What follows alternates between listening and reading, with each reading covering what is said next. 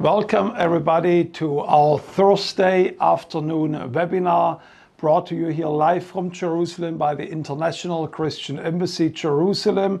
I'm Jürgen Bühler, I'm your host and also your speaker today at this webinar. And we have been starting last week on Thursday a series on the fall holidays in Israel. You heard an excellent talk about the Rosh Hashanah celebration, the celebration of the biggest new moon, the beginning of the year by Moimir Kalus. If you have missed that seminar and that lecture, I encourage you to go to our YouTube channel and to listen to this very important lecture, the lecture that will help you to understand the significance of the biblical feasts. I'm going to speak today about the significance of Yom Kippur, the Day of Atonement. You can call it the most holy day in the Jewish calendar every year. And next week we will hear an exciting talk about the prophetic significance of the Sukkot, the Feast of Tabernacles festival that we are celebrating just in a few weeks, exactly 3 weeks of today. It will start in the Kinneret in Kfar Nahum. So this is going to be an amazing talk next week that will explain you the celebration of Sukkot. And let's start with our webinar with the subject today. Let's talk about the Yom Kippur, the Day of Atonement. But before we do this, let us pray and inquire the blessing of the Lord on this time together. Father, we thank you for your presence, that it is with us today. We thank you that your anointing is with me to share the word of God. And I pray in particular for everybody who is watching and listening to this webinar, that you might anoint the lips of everyone to hear what the Spirit of God has to say to us. I ask this in the powerful and in the mighty name of Yeshua. So welcome again for this webinar. Welcome wherever you are joining us. I know there will be again people joining us from around the world, from Asia and from Europe. I trust there are people again with us from Malaysia and Taiwan and China and of course many European countries. So welcome again. We speak about Yom Kippur. Yom Kippur is the most sacred day in the Jewish calendar. And we can read about the celebration of Yom Kippur in quite a number of passages in the Bible, but I want to refer you in today's webinar to two particular passages. One is Leviticus chapter 23.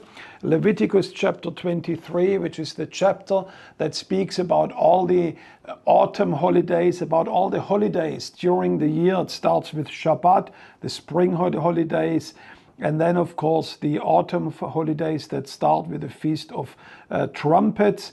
And then it says here in verse 26 in Leviticus chapter 23, Leviticus 23 verse 26, and the Lord spoke to Moses saying, now on the 10th day of this 7th month, that's the month that is just coming in a few days here in Israel.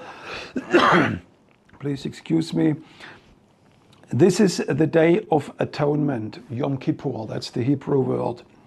It shall be for you a time of holy convocation, and you shall afflict yourself and present a food offering to the Lord. And you shall not do any work on this very day, for it is Yom Kippur, the Day of Atonement, to make atonement for you before the Lord your God.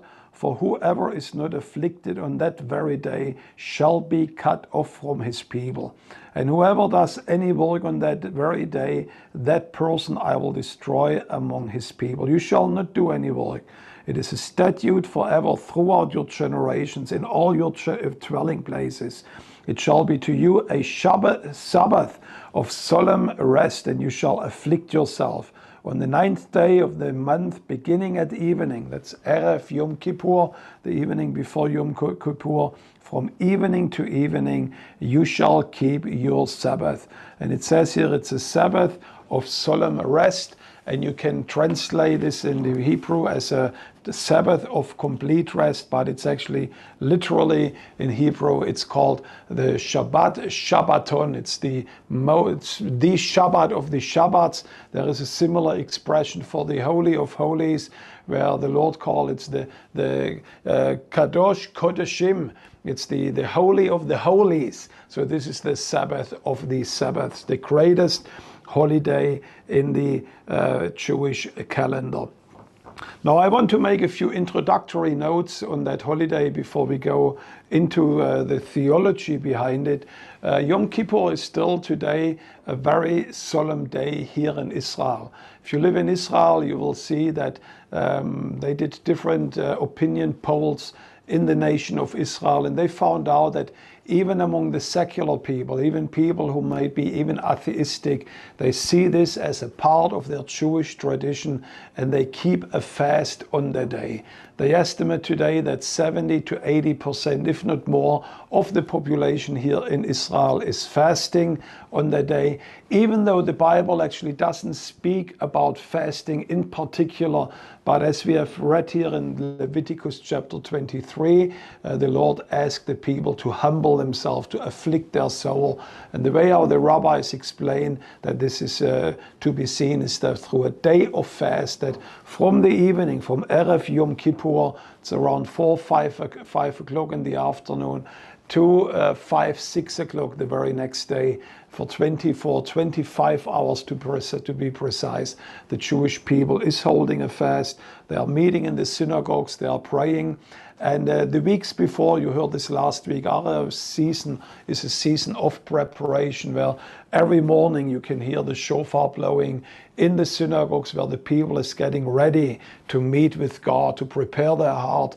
There are slichot prayers where they ask the Lord for forgiveness, where they also reconciliate between neighbors and between friends. So it is a very unique time in the calendar of Israel. Now there is another passage that speaks a little bit at greater length on Yom Kippur, and you find this in the very same book that we have been reading from, the book of Leviticus. That's the third book of Moses in some languages. And there in chapter 16, the entire chapter is dedicated for this special day. I'm going to read a number of passages from chapter 16 because there is a very special message that is very important for us also as believers.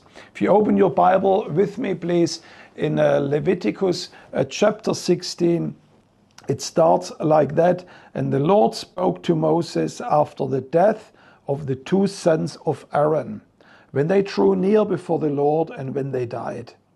And the Lord said to Moses, tell Aaron your brother not to come at any time to the holy place inside the veil before the mercy seat that is on the ark, so that they may not die, for I will appear in the cloud over the mercy seat.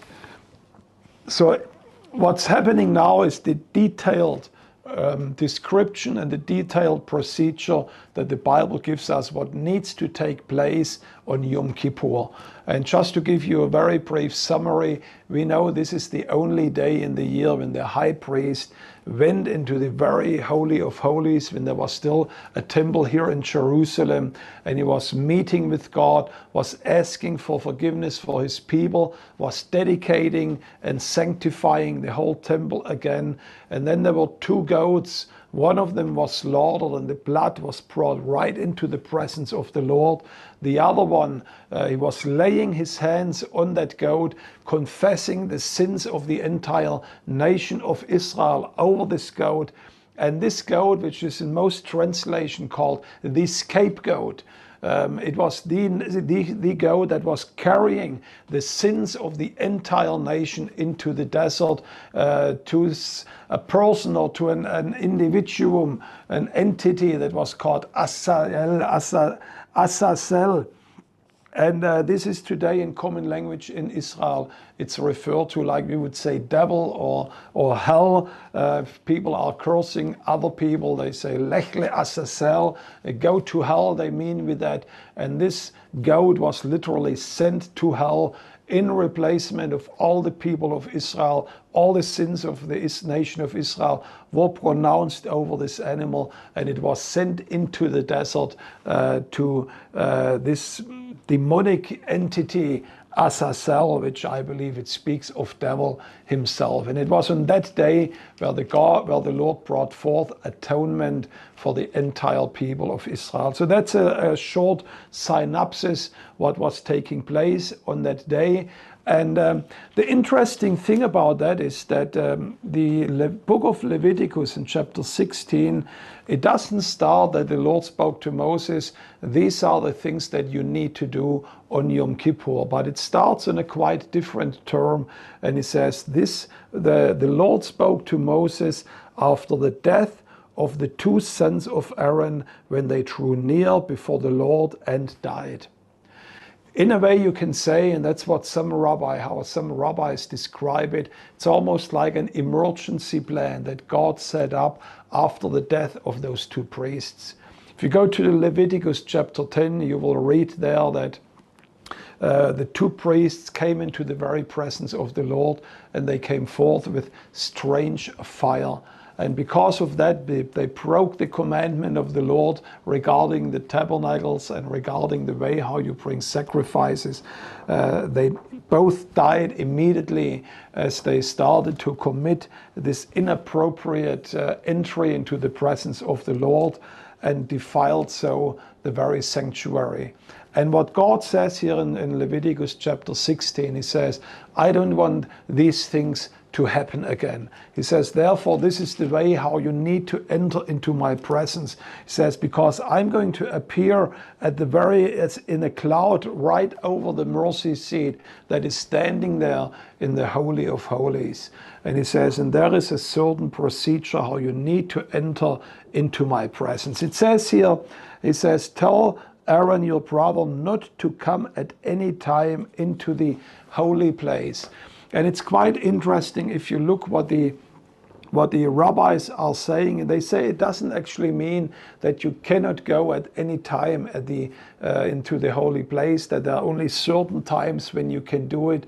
But they say it's more about the manner how you are entering into the presence of the Lord. It says there are certain procedures that you need to fulfill when you enter into the presence of the Lord. Midrash Rabbah on Leviticus says he may enter at any time he chooses, but there is a divine protocol. And when I was reading that, I couldn't help to think of the television imageries that we see today with the passing away of Queen Elizabeth and the incredible protocol that is in place with the royal family in the United Kingdom. The way how people can approach the king or the queen and how they are being referred to. And the Lord says in a way, since I am the king of the whole earth, there is a protocol that you need to keep when you are entering into the presence of the Lord. In other words, you cannot just sloppily enter into my presence, but he says, I want you to think about it, that I'm a holy God, and I'm a God that is a consuming fire, and there is a certain protocol that needs to be taken. So this was the background of Yom Kippur. And of course it dealt now with the story how the high priest would enter into the very presence of the Lord.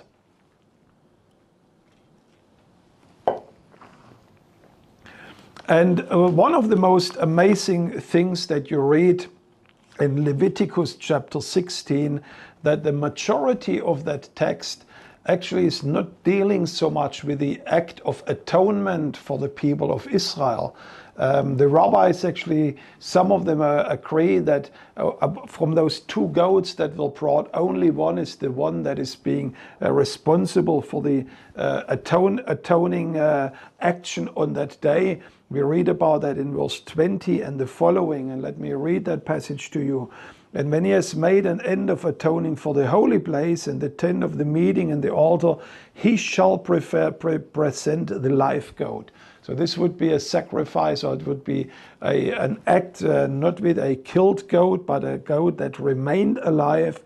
And Aaron shall lay both his hands on the head of the live goat and confess over it all the iniquities of the people of Israel and all their transgressions and all their sins. And that's, by the way, also for the translators. I hope I'm not speaking too fast, but it is Leviticus chapter 16, verse 20 to 22.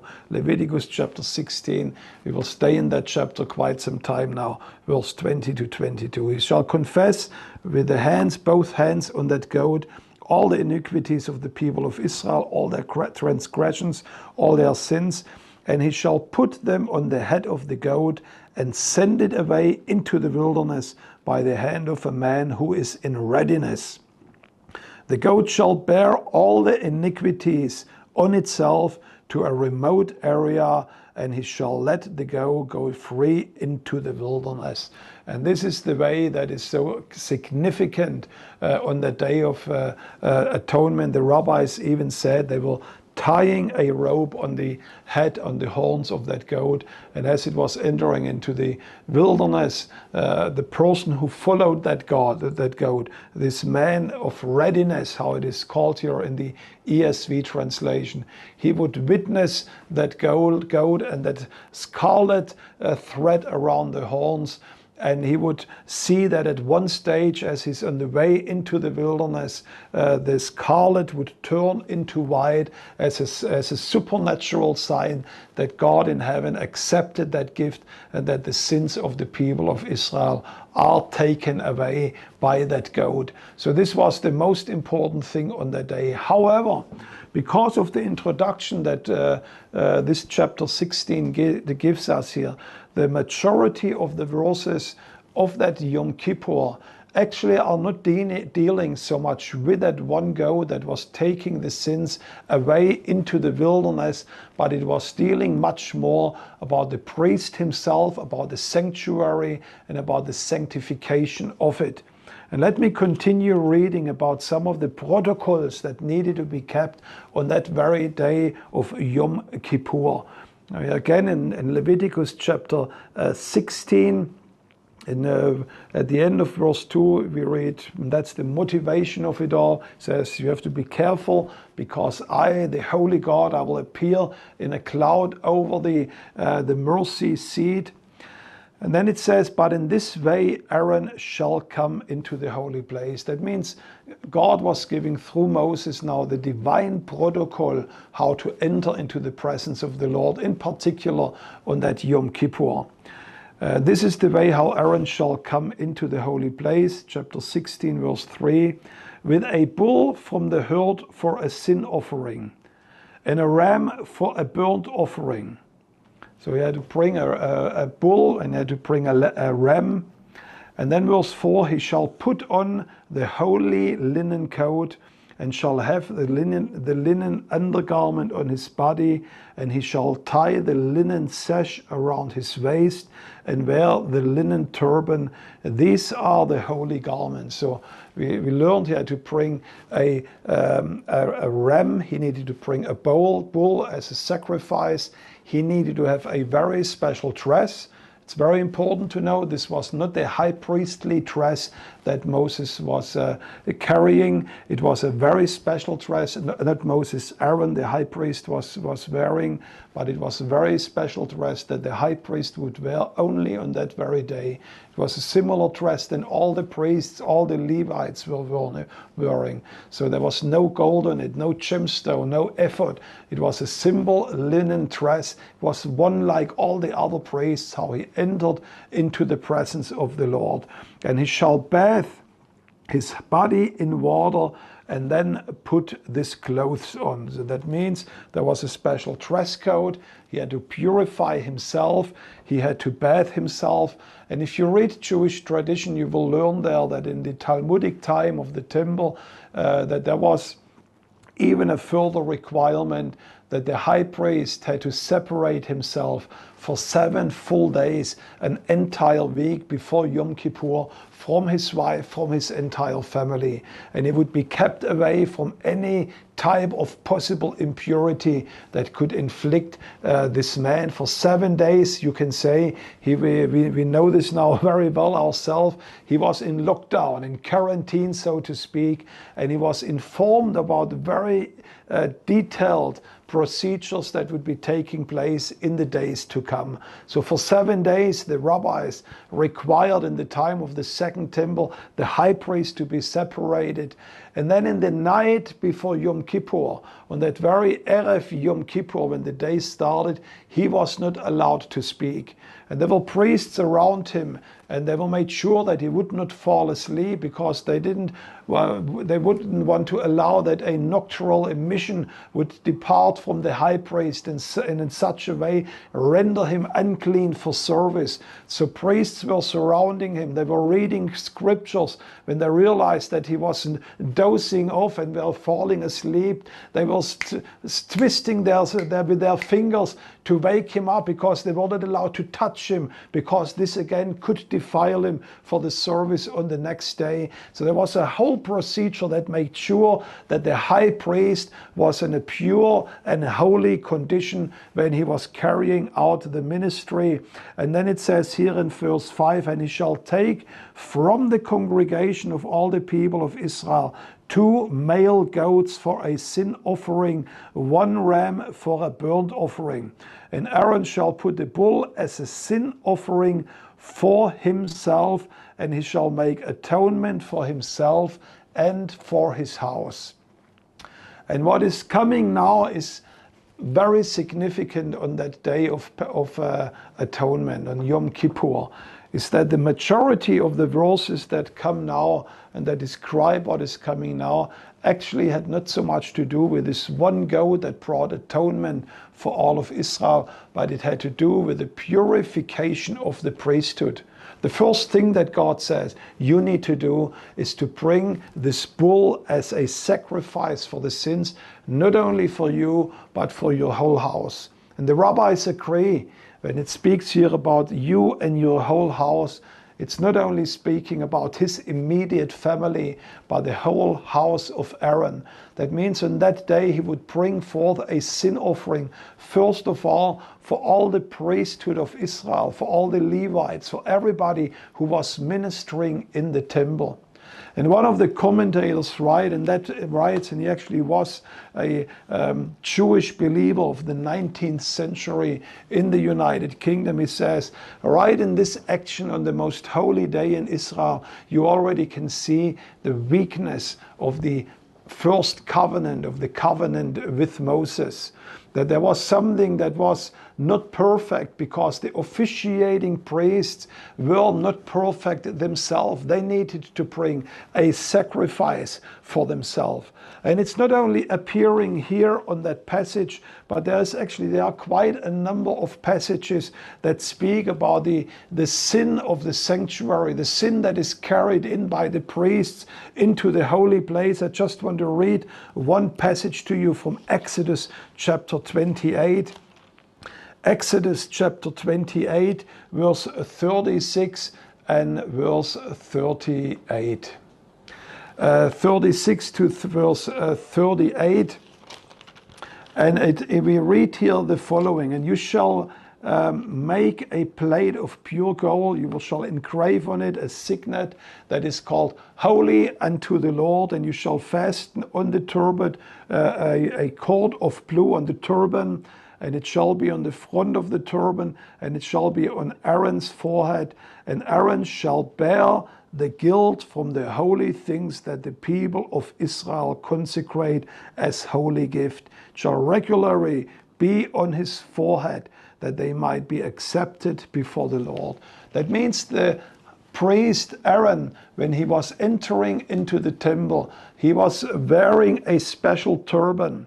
And on this turban and on this gold plate, and it was written, Kadosh le Adonai, holy to the Lord. And he says, by doing that, he was actually bearing the guilt of the holy things of the people of Israel that they consecrate to him.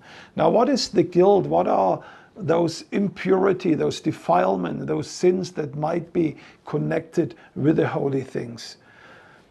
And this might have to do maybe with the very motivation how the priests were entering into the very presence of the Lord. The motivation that people might have had when they bring those offerings at the first place might have had to do with the way how the sacrifice is being officiated. We read that in Numbers chapter 10, how the two sons of Aaron come in an inappropriate way with strange fire, not a fire that is lit on the altar where there was an eternal fire in the temple, but a fire that was lit by themselves in their own strength, and they brought it into the presence of the Lord, and the Lord intervened on that.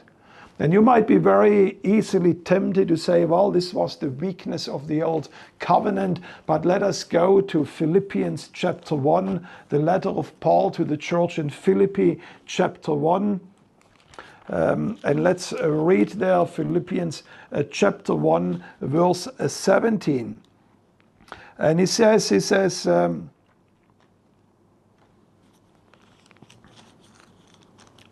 sorry, this is the book of Colossians. Here we are in Philippians chapter 1, verse 17. And start reading already from verse 15 actually. So we will see it actually has to do with people that are even serving in the new covenant, the kingdom of God. He says, some indeed preach, he's speaking about preachers. Some preach Christ from envy and rivalry, but others from goodwill. The latter do it out of love. And verse 17, but the former proclaim Christ out of selfish ambition, not sincerely, but thinking to afflict me in my imprisonment. What Paul says, there might be even people who carry the holy things of the kingdom of God, of the altar, of the service, the presence of the God, of God, to the service to the people of God with selfish ambition. You will hear the same admonishment from Paul in the same book to the Philippians chapter 2. It says, chapter 2, verse 3, do nothing from selfish ambition or conceit, but in humility. Or a little bit further down, for he commends his very servant Timothy that yes, there's nobody like him, for I have none like him. Verse 20 he says, that's Philippians chapter 2, verse 20. I have none like him who will be genuinely concerned for your welfare, for they all seek their own interests and not those of Jesus Christ. So we see even in the church today, there might be impurity of the sanctuary. There might be false motivations why people want to serve the Lord.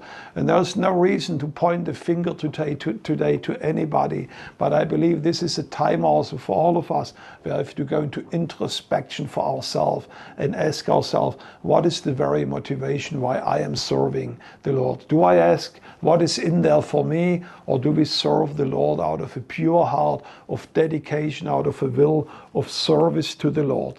And this is the main theme of Leviticus chapter 19, that he was dealing, chapter 16, that it was dealing with those sins of the sanctuary, where God recognized, he says, even though they come out in beautiful outward appearance with their beautiful garments, but there might be still sin involved in the way how they are approaching my presence. And God says, before you really can atone for the sin of the whole nation, you first need to atone for the very sins of yourself. That means the high priest himself, the most holy person of Israel, so to speak, needed to atone first for his own sins.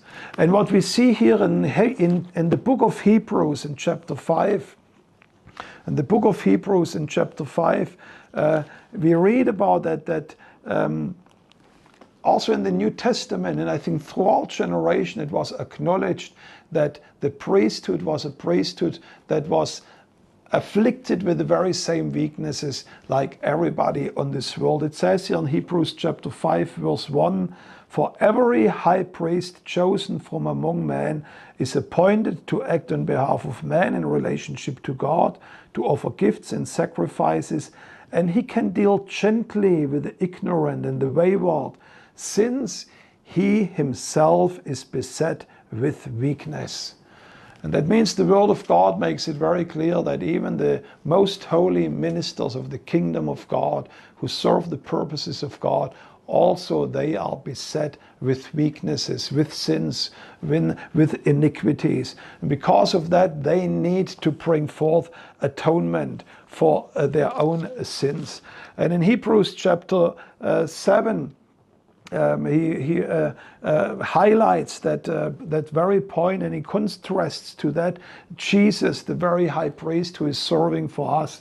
For it says, "For indeed it was fitting," that's Hebrews chapter 7 verse 26, Hebrews chapter 7 verse 26, "For it was indeed fitting that we should have such a high priest, holy, innocent, unstained, separated from sinners, exalted above the heavens.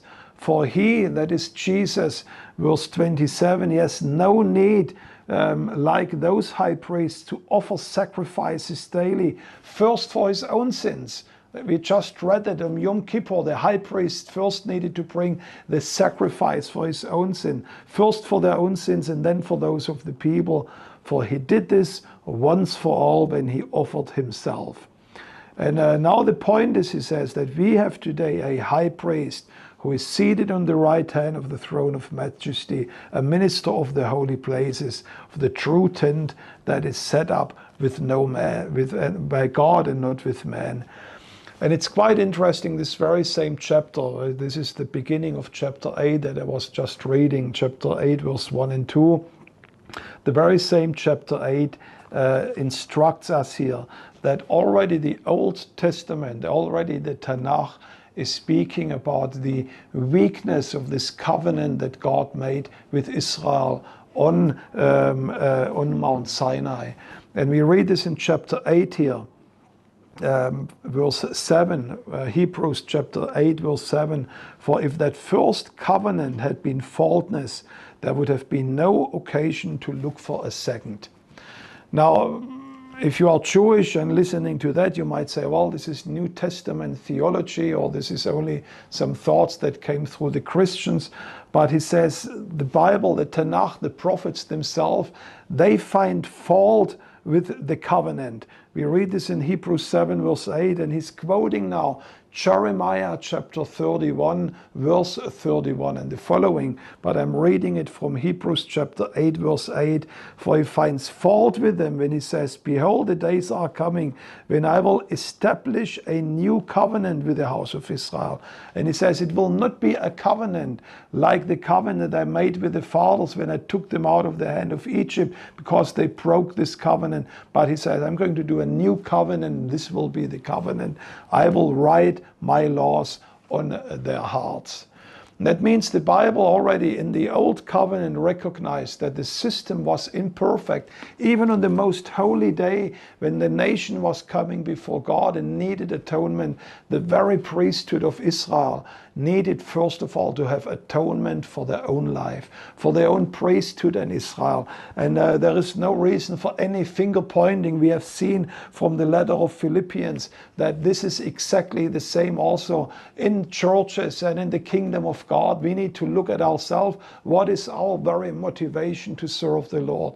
And we might have to come ourselves again and again to the Lord and say, Lord, forgive us, because we need a fresh start in the way how we even carry out our service before the King of Kings. When we compare that with Jesus himself, we have seen this in Philippians chapter 2. He says, many are ministering with selfish ambition, but there in Philippians chapter 2, he contrasts to that the very person of Yeshua.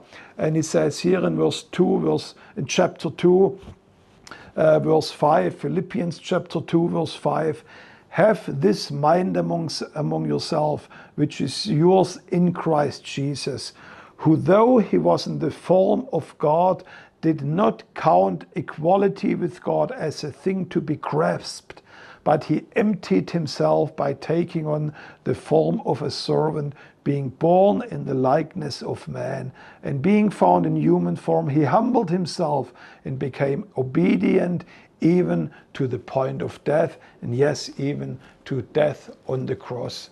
That means when Jesus walked here on this earth, there was no selfish ambition on him.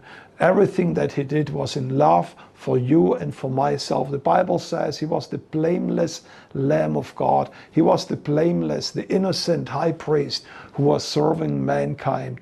And he was not only forsaking the glory that he had with the Father, showing his incredible selflessness, but we read in chapter 13 of the book of the Gospel of John that even in that night, it says, when he knew everything was handed over to him by the Father, he didn't glory in his position with the Father. He didn't glory in the fact that he was the Son of God. The Bible says in John chapter 13, he took this servant clothes and he wrapped it around him, and he was walking one by one to the disciples, and he was washing the very feet of the disciples of Jesus. So Jesus, he is the master example of us for a high priest who doesn't need to atone for himself, but who was walking that blameless, that selfless life here on earth, that was even ready to follow us, to follow and to serve us all the way to the death on the cross. So there is this whole procedures how the high priest needed to bring forth atonement for him, needed to bring forth atonement for his fellow priests and Levites. And we can read that in following chapter. He needed to go through every single vessel, to every single instrument in the Holy of Holies, in the holy place. He needed to sprinkle each one of them with the blood of this bull, and then he had to go in and take that one lamb, sacrifice it, come back into the holy place, do the very same thing. And it was all focused about sanctifying the holy place from the sins that might have been committed there. And this might not have been pure radical sins, sexual sins. This could be sins of false intentions, sins of selfish ambition, sins of arrogance, of pride against people, maybe even against God. And before the high priest could atone for the people, he first needed to atone for himself. And what a blessing that is, that we have a high priest in Yeshua who didn't have to bring that sacrifice for him, but he was the pure high priest and sacrifice himself that was taking away the sins of the world. Now let's speak about the second part and the most important part on that Day of Atonement.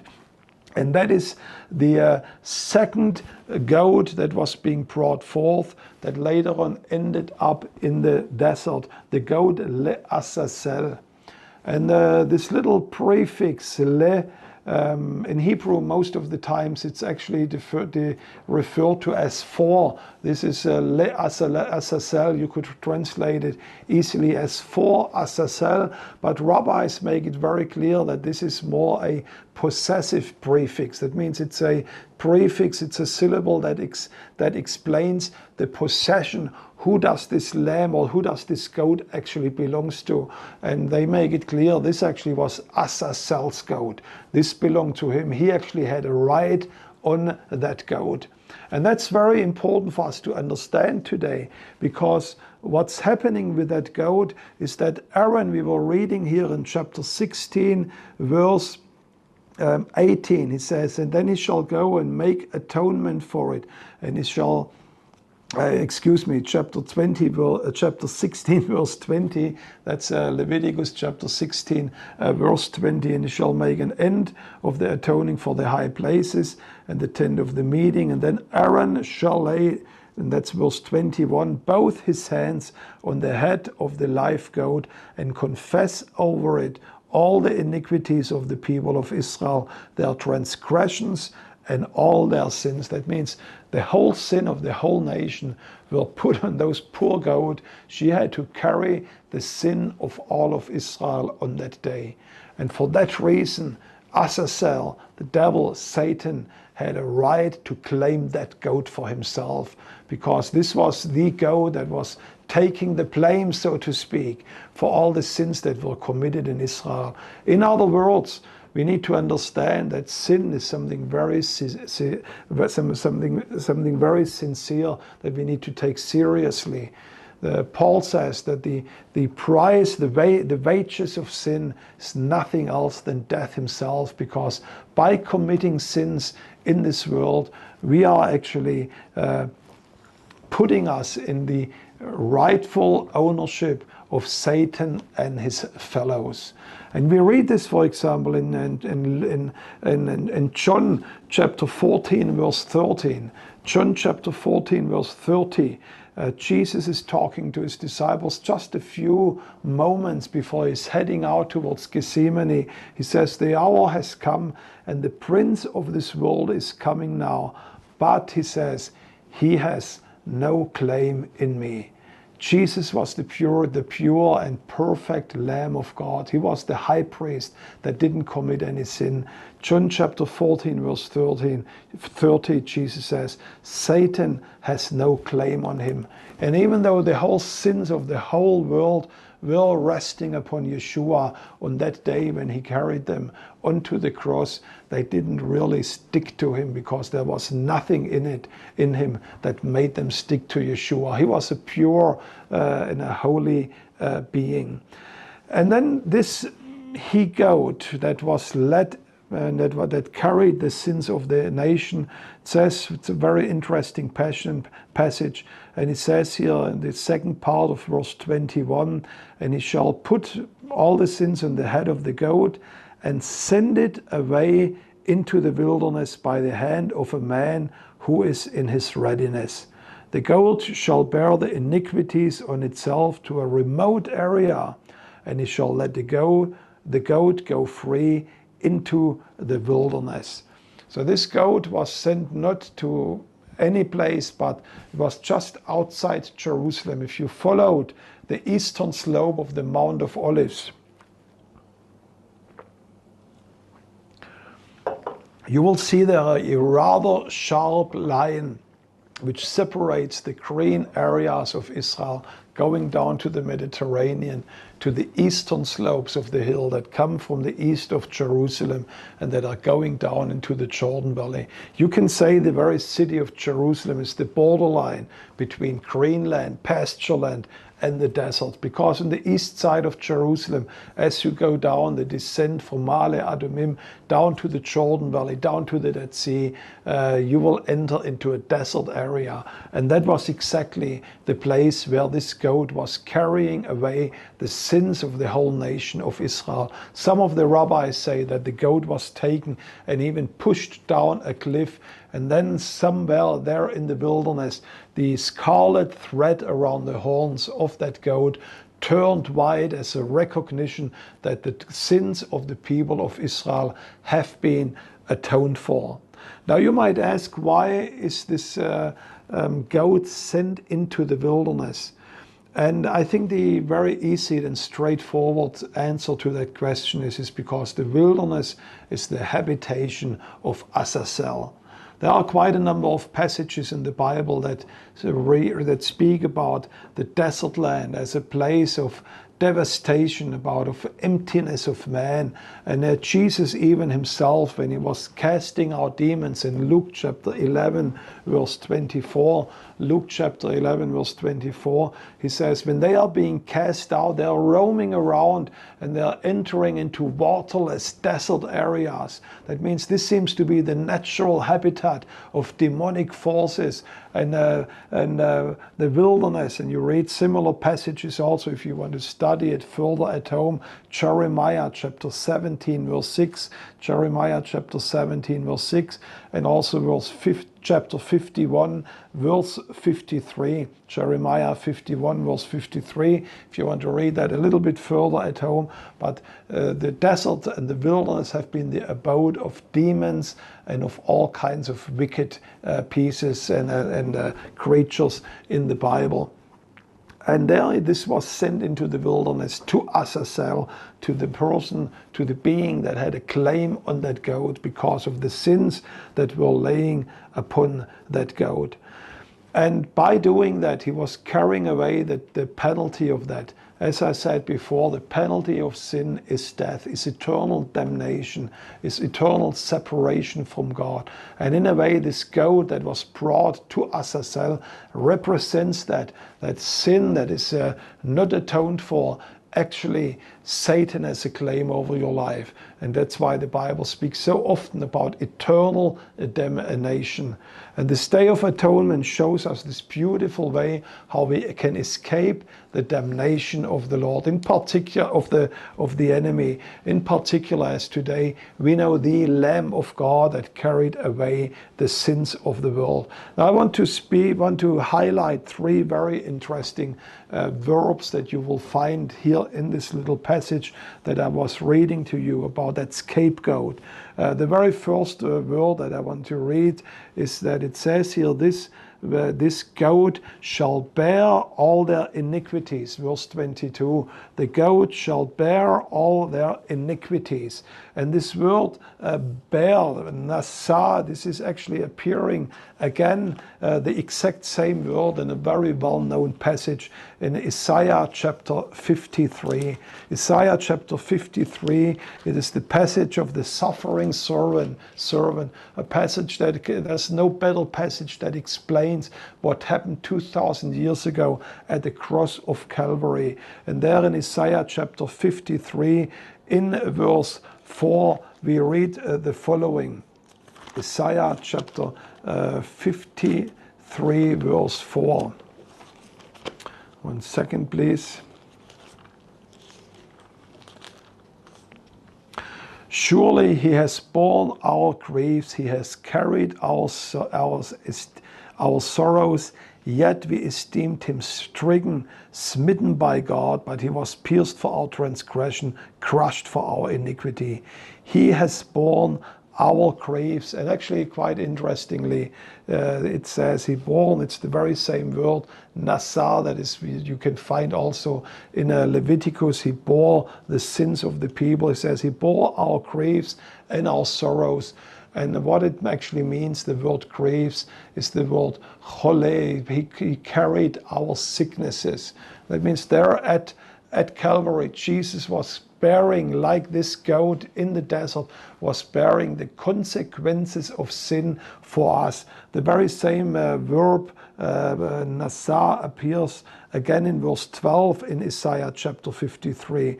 He says, therefore I will divide him a portion with the many. He shall divide the spoil with the strong, because he poured out his soul to death, and he was numbered with the transgressors, yet he bore the sins of many. Again, here it is that when Jesus was hanging on the cross, he was carrying your and my sin. This was the great Day of Atonement for humanity, where they could get right with God, because he was bearing on his shoulders the sin of mankind, the sins of the whole world. There is another very interesting passage that needs to be mentioned, or very interesting verb that needs to be mentioned here, or word actually. It's not a word itself. It's not a verb, but a noun, or an adjective actually, an adjective.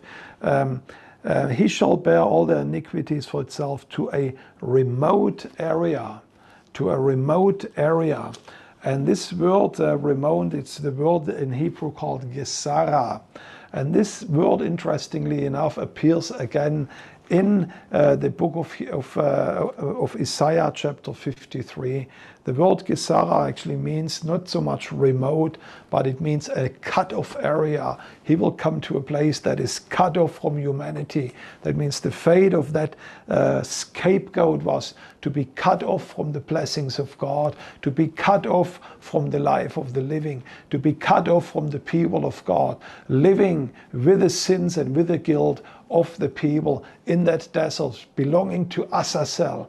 It's a very tragic fate that was meeting this very he-goat. In Isaiah chapter 53 in verse 8, it's quite interesting. The same word appears again. By oppression and judgment he's taken away. Isaiah chapter 53 verse 8. And for his generation who considered that he was cut off out of the land of the living and stricken for the transgression of my people. That means it's exactly the same word that was used for the goat that was sent into the wilderness. It said it was cut off, gassar. The goat was sent into a gassara, makom gassara, into a place that was cut off from the light of the world of the living, and he was in such a way bearing the sin of mankind. And that means we see here that Jesus was indeed the Lamb of God, that it's not just the Passover lamb, but he is the lamb that was being brought on that great day of atonement and brought forth the atonement of many. Now there are two more points that I would like to make in this last minutes of our webinar today. There's of course much more that can be shared on Yom Kippur. But it says here we have been going in Leviticus chapter 16 through the various procedures of that day. We saw in the beginning it actually had to do with the very process of entering into the Holy of Holies, and we need to really take that serious also as believers. The one sign the book of Hebrews says, therefore we now have great confidence to enter into the presence of the Lord, because Jesus paid the price for us. But at the same time, the very same writer of the letter of the Hebrews, he says, but never forget that also our Lord is a consuming fire. And I believe he was just referring very much to what took place, that consuming fire that brought judgment to Nadiv and Abihu, those two priests that entered with strange fire into the very presence of God. And he says, make sure that, yes, we can enter freely at any time, at any circumstance in the presence of God, but we have to make sure that we are standing right with God, that we are under the blood of Yeshua, that we know there is somebody who cared for our sins and for our iniquities. And there's one more thing that I want to share with you about the high priest. Now we have seen he was bringing forth an atonement for himself, for the priestly family, for all the equipment that was being used in the temple. And then finally he was sending that he-goat into the desert with a scarlet thread around the head. And he was sending this off with all the sins carrying on the shoulders, on the back of this poor goat into the wilderness. And then it says, and the goat shall bear, in verse 22, chapter 16, the book of Leviticus, verse 22, the goat shall bear all their iniquities on itself to the remote area. He shall let it go free into the wilderness. And then Aaron shall come into the tent of the meeting, and he shall take off the linen garments. And then he put on when he went into the holy place, and he shall leave them there. And he shall bathe his body in water in a holy place, and put on his own garments, and come out and offer his burnt offering and burnt offerings of all the people, and make atonement for him. Now it's quite interesting that the Talmud describes this procedure, that the high priest was waiting in the holy place until he got a word from a messenger that came back from the desert. And he came back with the good news. He says, God accepted our sacrifice. The scarlet thread on the horns of that goat turned white. Our sins have been forgiven. And when this messenger arrived, I believe first of all there was a big wave of relief coming over the whole people, but secondly also this meant a further action for the high priest. He needed to put out his clothes, this linen cloth. Remember, it was not his own priestly garment, but he was just one like all the other priests. You couldn't really distinguish him from any of the people. And now was the point when he bathed himself again, and when he put on the royal robe, and then he would enter back into the presence of the Lord, and he would bring sacrifices.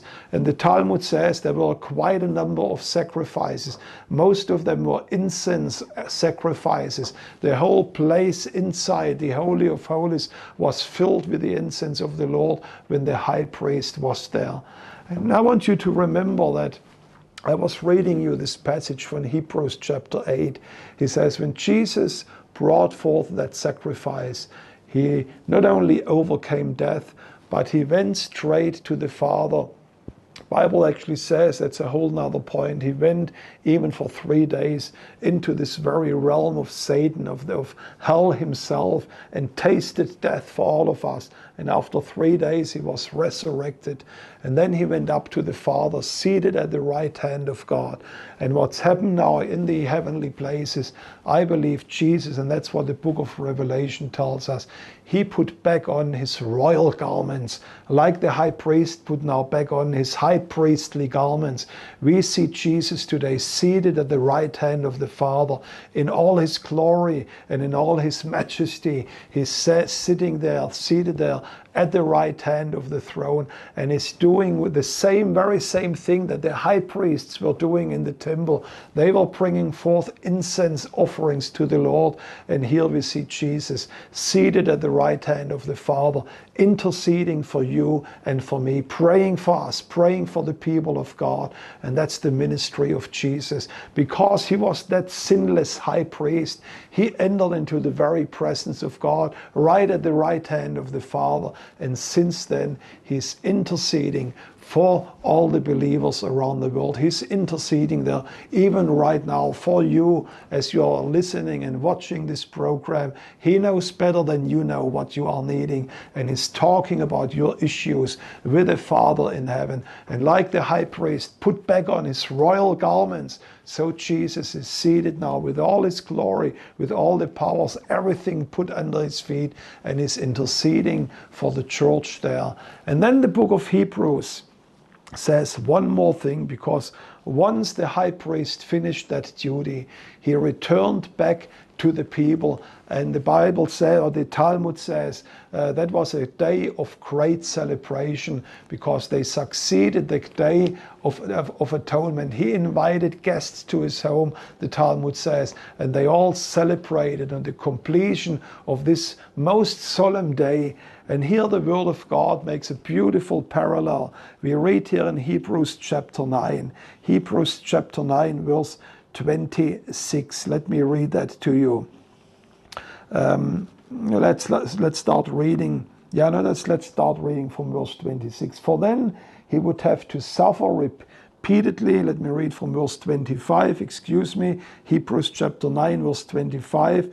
Nor was it to offer himself repeatedly as the high priest enters the holy place every year with the blood not of his own, for when he would have had to suffer repeatedly since the foundation of the Lord. But as it is, he has appeared once for all at the end of the ages to put away the sin by the sacrifice of himself. And just as it is appointed, now listen to that, just as it is appointed for a man to die once, and after that comes the judgment, so Christ also have been offered once to bear the sin of many. He will appear a second time, now not to deal with sin, but to save those who are eagerly waiting for him. And as the high priest entered the very presence of the Lord and brought forth all those incense offerings in this beautiful royal garment, the people of Israel would know he would come out, this time not with his white garment like every other priest. Jesus became one like us, like everybody else, but he would come out once more in the beautiful royal garments of a high priest. And that's what Hebrews said. He entered once for atonement of sins for us into the very presence of the Lord. And he came out, proclaimed at the end of the days the salvation of mankind. But then he says he will come out a second time. This second time he will not deal with our sins, but he will come as the Redeemer. He will come as the expected King. He will come as the Lord of Lords and King of Kings, the Lord of the universe, when he comes back to take the throne forever and ever. And we shall be reigning with him. And this is in a way the message of Yom Kippur, that like the high priest, he once entered into the presence of the Lord. He brought forth this incredible sacrifice. There was a time when he went back into the very holy of holies, where he was bringing forth incense offering, praying for the nation. And in the same way, Jesus is interceding for us. And then he came out again, and it was a great day of rejoicing for the whole people. And I believe that's exactly what we are waiting for, that one day Jesus will come out again of the very tent of the tabernacle of God in heaven. He will put his feet on the Mount of Olives, and we will see him, and we will see this incredible salvation that is awaiting everybody that knows that their sins are covered and washed by the blood of Yeshua. And let me pray with you at this moment. There might be even people here on this call today. You might say, Jürgen, I do not know what will happen to me if I would die today. If you are not sure if Satan still has a claim over your life, and please allow me that I pray with you today. If you want to say today that you want to accept this very sacrifice that Yeshua brought for you at the cross of Calvary 2,000 years ago, I want you that you follow me in my prayer and say, Lord, please save me even today on this 15th of September 2022. Father, we thank you for your word today. We thank you that you are our blameless, our faultless, our pure high priest that entered into the very presence of the Lord with your own blood, and you thus atoned for our sins. The sins of this world, my sins, the sins of every person was put upon you. And Father, I ask you even today that as people are listening to this program, that in faith they put their hand on that divine heavenly he-goat, that they roll their sins over to him and says, I cannot deal with it anymore, but you take it to Azazel. You take the judgment upon you. And Father, we thank you that you sent your Son, that he took our sins upon the cross. He actually took the judgment that we deserved, and therefore we can live today. Father, we ask you that this day today will be a day of salvation, that this will be a day where we thank again for the incredible purification that you accomplished for us on Calvary, that you shed the blood for every person that believes in you. And we thank you also that one day you will come back as King of Kings, as Lord of Lords, and as the Almighty Lord. We praise you for that, and we thank you for that in the powerful and in the mighty name of Yeshua. Now this concludes our webinar today on Yom Kippur, I believe, and I hope that this was a blessing for you, that there were some new things maybe that you could have learned today about this incredible holiday that is just a few weeks ahead of us. And I wish you God's mighty blessings here from Jerusalem. Next week we will have with us David Parsons, who will speak about the prophetic significance of the Feast of Tabernacles, why we celebrate the Feast of Tabernacles. And this will be an amazing webinar. You don't want to miss that. Those of you who know David Parsons, he's an excellent Bible teacher. I personally have learned so much from him. I look forward seeing you next week at the webinar or at the Global Prayer Gathering on Wednesday. God bless you.